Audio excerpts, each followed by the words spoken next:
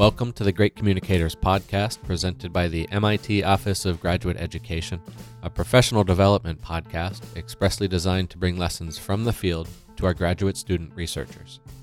My name is Adam Greenfield, and one of my favorite quotes is by the ancient poet Ovid, and it goes, "Profer et obdura, dolor hic tibi proderet olim." That translates to, be patient and strong. One day this pain will be useful to you. I bring this up because in this episode, we're going to be hearing terms like constructive failure and principle of applied laziness, things that require patience and perseverance while going through inevitable failures in both communication and elsewhere in life.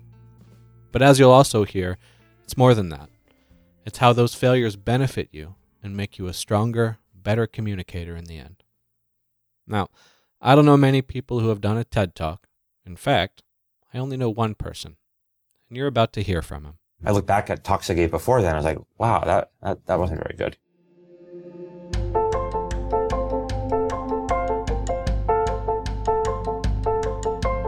That's Ed Boyden, an associate professor at MIT. He's in charge of a neurotechnology group, but his knowledge and expertise has him working with others in all kinds of different science and engineering studies.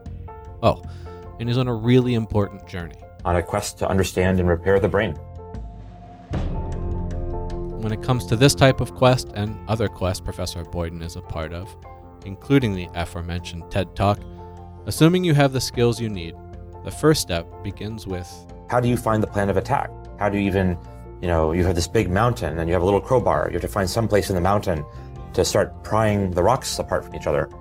And, where do you begin? It can be very daunting.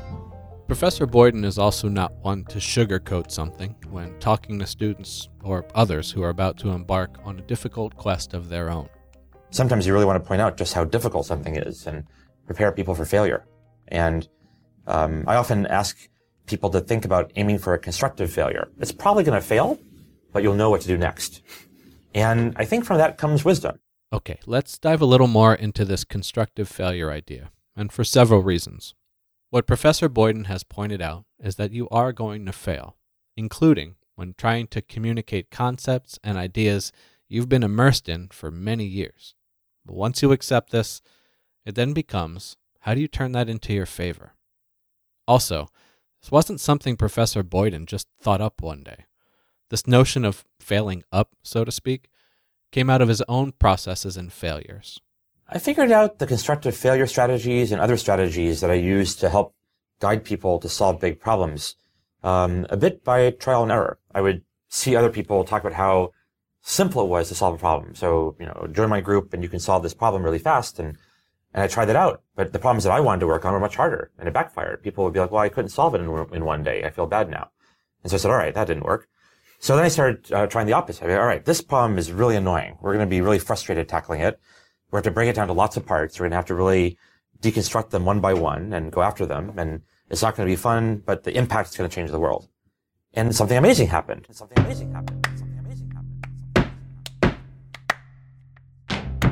People learned how to deal with these problems, and they toughened up and were able to go through the constructive failure process and make their way to the other side and get to the wisdom phase.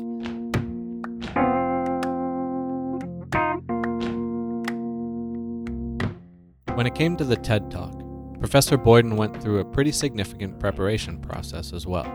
First, an initial script was written. It was then practiced in front of small groups of people from various backgrounds numerous times in order to make sure everyone understood it. This practice part of the process, whether in front of others or by himself, turned out to be one of the more helpful things Professor Boyden took away from the entire situation.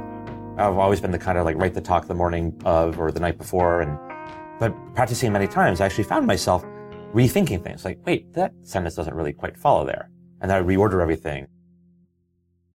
I gave a talk at the World Economic Forum earlier this year on engineering revolutions, how to help revolutionize a scientific discipline or a field or an inventive area or some other area when it gets stuck. How do you overturn something for the better? And after the talk, people would bring up all these questions like, oh, I'm in this war-torn part of the globe and I want to galvanize humanitarian efforts. This sounds like it could help. And I mean, really? Wow. I didn't think about that because I was thinking about the scientific and engineering implications. But, and that one, I practiced that every day for like a week. And I've given now, I don't know, well over 300 talks, not including all my classes that I teach and all that. But, every time I practiced it, I would change it just a little bit. And over a period of 4, 5, 6, practices, I found myself really almost converging upon an ideal message, at least at the time. And now I'm looking back at the script and it's like, wow, I could have improved it a bit more. But, so that's the thing I learned most is that, communication that's experienced can be stressful because you're critiquing, you're finding flaws, but it's better to find them early and catch them, be your own critic before the world is your critic. Professor Boyden also has a semi-serious doctrine that sort of aims to ensure the science you're attempting to convey to an audience doesn't get mangled or lose its footing in proof of something. He calls it the principle of applied laziness. The idea behind it is that when things become too problematic, it's probably not worth doing. For example, to try to take a really complex topic and force it into a TED Talk and it just doesn't fit, and you end up ruining the science, well, that's too hard to do. You shouldn't try it, right? It's going to ruin the science and backfire in the long run. So, when I agreed to do that TED Talk and now I'm writing a second one, these were topics that I thought could fit in that format, that could be clearly communicated without losing any of the science. But there are certainly topics where to squeeze it in would cause you to lose so much of the science, or you'd have to work so hard to get into that time limit. I mean, it could take many, many years to try to force it in and it might not still work. That maybe it shouldn't be tried. Yeah, I have a sort of a way of looking at things where, things that naturally seem to fit, go with those. And if something just doesn't work, then, as long as you have good skills and you tried hard and it wasn't for lack of trial or judgment, then that's that. Of course, Professor Boyden knows that people are different. Not all advice is one size fits all, or there's one general rule that should be applied to everything by everyone. However, there is a process he considers significant enough to mention. I have a firm belief that if you really think backwards from the end goal, if you really work backwards from the outcome you want to achieve, and then survey all the possible paths, at least as many as you have patience for, and then make your strategy, make your plan after that, that's sort of a general meta rule that can help with communication and with life in general, frankly.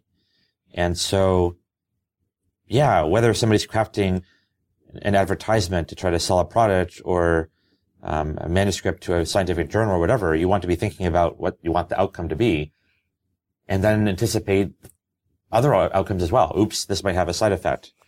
People might interpret this the wrong way, or this is not quite what I want to say. It's not that accurate. Anticipate those things early on, kind of, what's the old saying? All great battles are won before they're ever fought. I think that's, especially true in things like communication.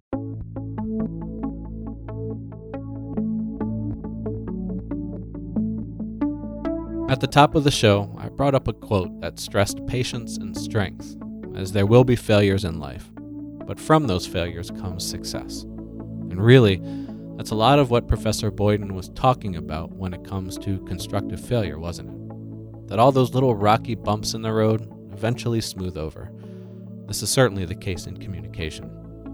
Professor Boyden also talked about how beneficial practice can be. This is brought up by several communicators in this entire series, but in Professor Boyden's case, after giving hundreds of talks, he's learned that practicing a communication is very helpful in trimming out things that don't further the idea he's trying to get across. And finally, when preparing a communication, start with the desired end result and work your way back to the beginning. This will help you anticipate any potential problems that need clearing up before it comes time to give the actual communication. Thanks for listening to the Great Communicators podcast, brought to you by the MIT Office of Graduate Education. My name is Adam Greenfield, and feel free to talk amongst yourselves.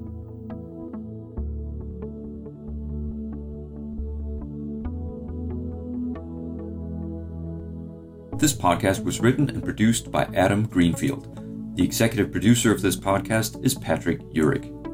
The Great Communicators podcast. The Great Communicators podcast, GradComX Live, GradComX The Game, and the Technically Speaking comic book series are part of a professional development initiative called GradX.